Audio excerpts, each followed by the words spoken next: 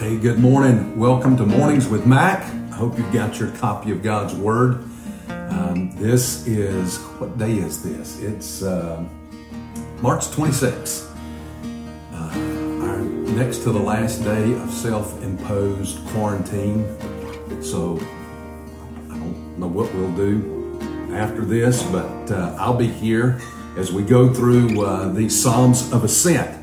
Hope you've got a copy of God's Word. You've got something you can take some notes with. If you remember, I've shared with you that these 15 Psalms of Ascent are broken down into 5 sections with a triplet of Psalms in each section. The first Psalm in each of these sections will begin in distress.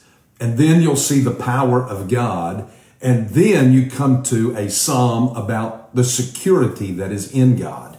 Well, when we come to Psalm 125, we're in the second triplet of these psalms. And this is the third in that triplet, in that series there of 3.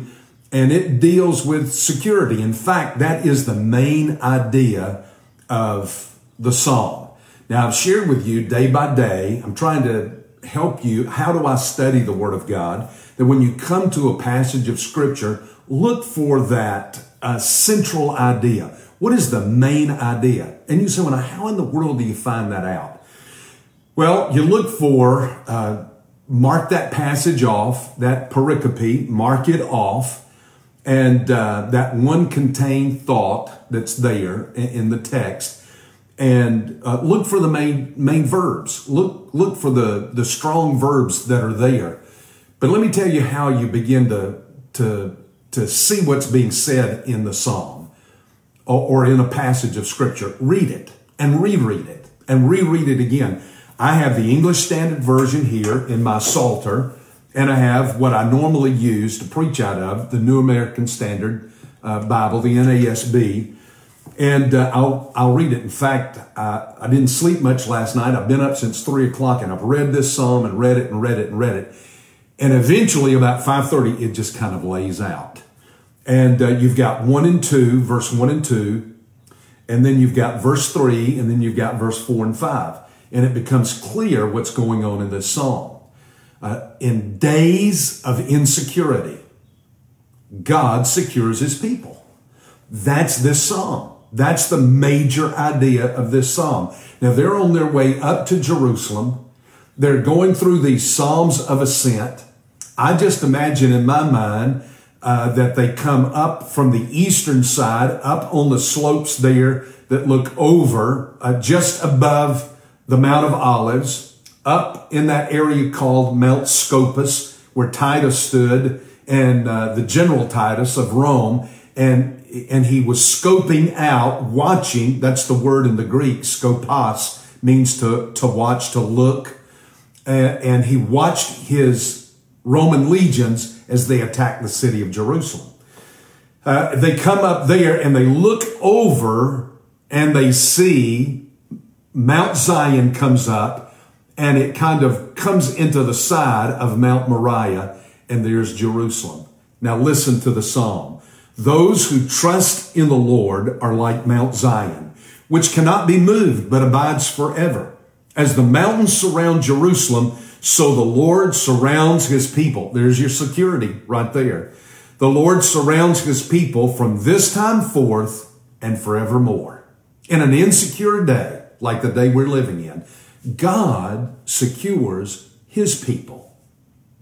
Now, let me show you how this breaks down in this psalm, how you can look at it. The first, in these first 2 verses, is this. They had a confidence in God.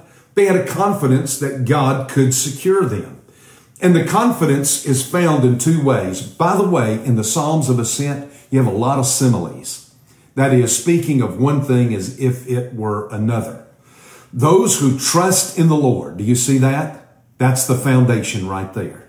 Those who trust in the Lord, that's the foundation of their confidence, are like Mount Zion. They're comparing themselves to Mount Zion, the mountain there, which cannot be moved, but abides forever. Now that's a sure foundation right there. It's not going to move. It's not going to go anywhere. It is there. It abides forever. Now, here's the second part of their confidence. The first is their foundation. And by the way, let me ask you something. Where's your foundation in these days? In these days of distress, and these days of insecurity, and these days of uncertainty, where does your foundation lie? Well, for them, it was in the Lord. Those who trust in the Lord. Our foundation is unmovable. Verse 2, here comes their protection. As the mountains surround Jerusalem, so the Lord surrounds his people from this time forth and forevermore. Now, as they're coming up to the city of Jerusalem, listen, let me tell you, Jerusalem is the most battled over city in all of human history. It's been fought over 36 times. 3 different Egyptian kings came against it. If I had to stop and think and go through that Necho, Pharaoh Necho, I can't think of the other 2, but 3 different Egyptian kings moved against Jerusalem. The Assyrians came against it. The Babylonians came against it in history. The Greeks under Antiochus the Great, and then Antiochus Epiphanes, and then Pompey with Rome. It's a city that has been attacked and attacked and attacked. The Turks finally took it. And of course, the British wrested it from the hands of the Turks back in World War I. So they look at it and they think of all the times that the city has come under attack. And they say to themselves, listen, this is God's city from this time forth and forevermore. So here is their foundation and here is their protection. They have a confidence in God that God will secure it. Do you have that confidence this morning? If you're watching the stock market, if you're watching your 401k and that's where your confidence is, boy, you're in bad shape. If your confidence is the American way of life, I'm of the opinion that we're watching the unraveling of the American way of life before our very eyes. We've been seeing it. We're really seeing it exacerbated right now. But if that's where your confidence is, if that's where your trust is, you're in bad shape. Like the Jews, you need to put your trust in the Lord. He's your foundation. He's your protection. You can have confidence in Him. In an insecure day, God secures His people. Now let me take you to verse 3, because in verse 3, you have a course to follow. You not only have a confidence in God, but now you have a course to follow when your trust is in God. Now listen to what they say. For the scepter of the wickedness shall not rest on the land allotted to the righteous, lest the righteous stretch out their hands to do wrong. Now, let me just stop with that and let me kind of unpack that, because the commentaries are everywhere on this verse. What is the scepter of wickedness?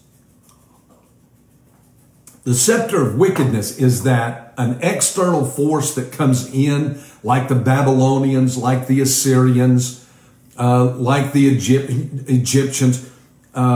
Is that a foreign government that comes in and seizes Israel and rules Israel? Well, it could be. Or is it a reference to an internal struggle? You know, in the divided monarchy with the 10 tribes to the north, Israel, the 2 tribes to the south, Judah and Benjamin, which becomes the nation of Judah, you had a lot of internal strife. There were 19 kings of Israel, and all of them were just pure out wicked. You have several that are wicked, that are kings of Judah. And the period that it's a nation, Manasseh, Jehoiahaz, Jehoiachin, Jehoiakim, Athaliah, the only queen of the nation of Judah, who killed 70 of her grandchildren. So is that what it's referring to when it speaks of the scepter of wickedness shall not rest on the land allotted to the righteous?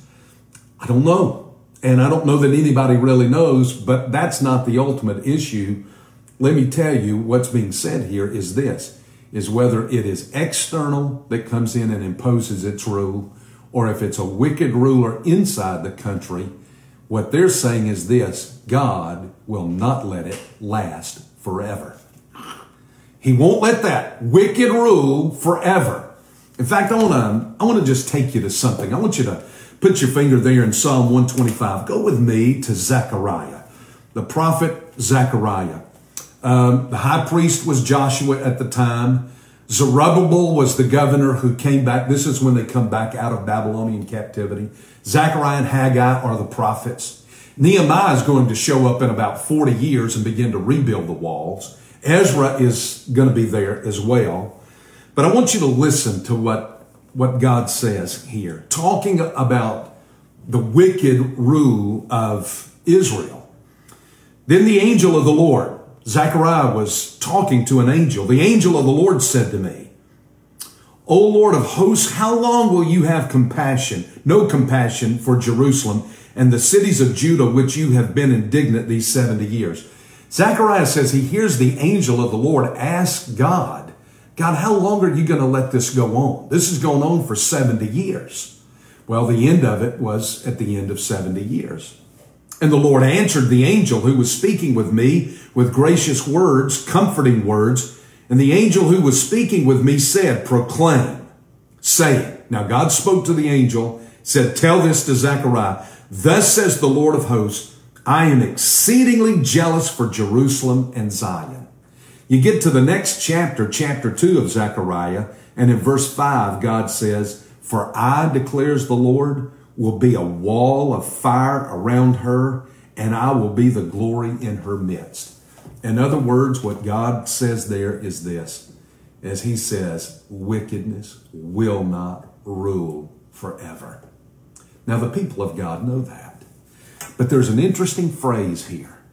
It says, lest the righteous stretch out their hands to do wrong. It's interesting that in wicked days, under oppressive rule, that some people who claim to put their trust in God eventually just give up and say, oh, what's the use? Who cares? It's not going to change. It's going to be this way.